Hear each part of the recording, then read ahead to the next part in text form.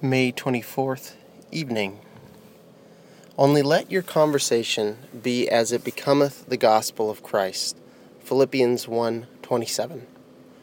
The word conversation does not merely mean our talk and converse with one another, but the whole course of our life and behavior in the world.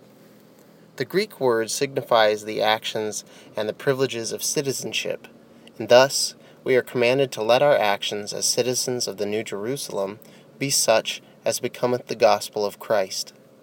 What sort of conversation is this? In the first place, the gospel is very simple, so Christians should be simple and plain in their habits. There should be about our manner, our speech, our dress, our whole behavior, that simplicity which is the very soul of beauty.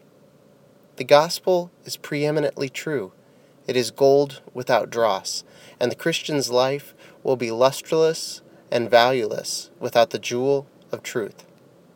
The gospel is a very fearless gospel. It boldly proclaims the truth, whether men like it or not. We must be equally faithful and unflinching. But the gospel is also very gentle. Mark the spirit in its founder. A bruised reed he will not break. Some professors are sharper than a thorn hedge. Such men are not like Jesus. Let us seek to win others by the gentleness of our words and acts. The gospel is very loving.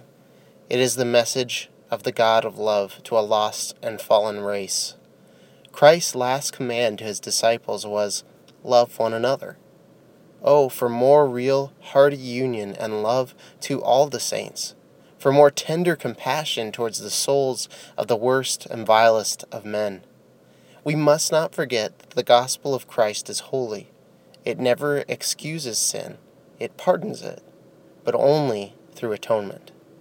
If our life is to resemble the gospel, we must shun not merely the grosser vices, but everything that would hinder our perfect conformity to Christ.